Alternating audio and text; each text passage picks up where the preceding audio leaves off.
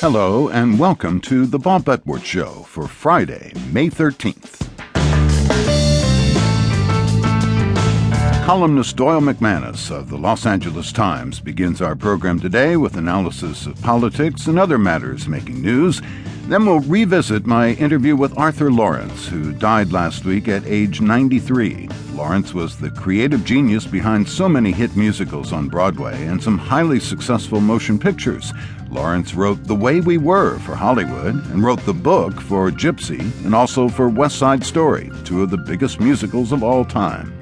And later in the hour, another essay in our series, This I Believe.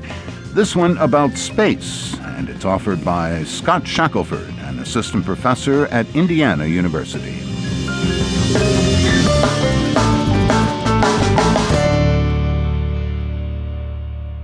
Doyle McManus, let's start with the continuing protests in the Middle East. In Syria, 776 demonstrators have been killed and 9,000 arrested in Syria. The security forces are obviously turned on these protesters.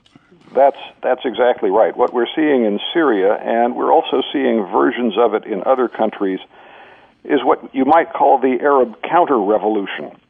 The regimes that have ruled through force through many years have, in effect, gathered themselves up. And in Syria, the repression has been quite terrible. As you said, hundreds killed, thousands arrested. And that regime gives every sign of continuing those policies and showing no mercy. And the interesting point there, of course, is that the major powers of the Western world and Israel seem inclined to give Syria a pass. I think Syria wisely has dropped an effort to gain a seat on the UN Human Rights Council.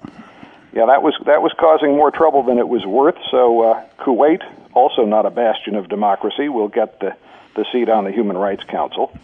But if you were to ask folks in Washington or London or Paris what they want to happen in Syria, they won't say it in public. The honest answer is they're not happy with what they're seeing, but they would like the government to finish it as soon as possible so the place can get back to being a quiet keystone of the Middle Eastern order.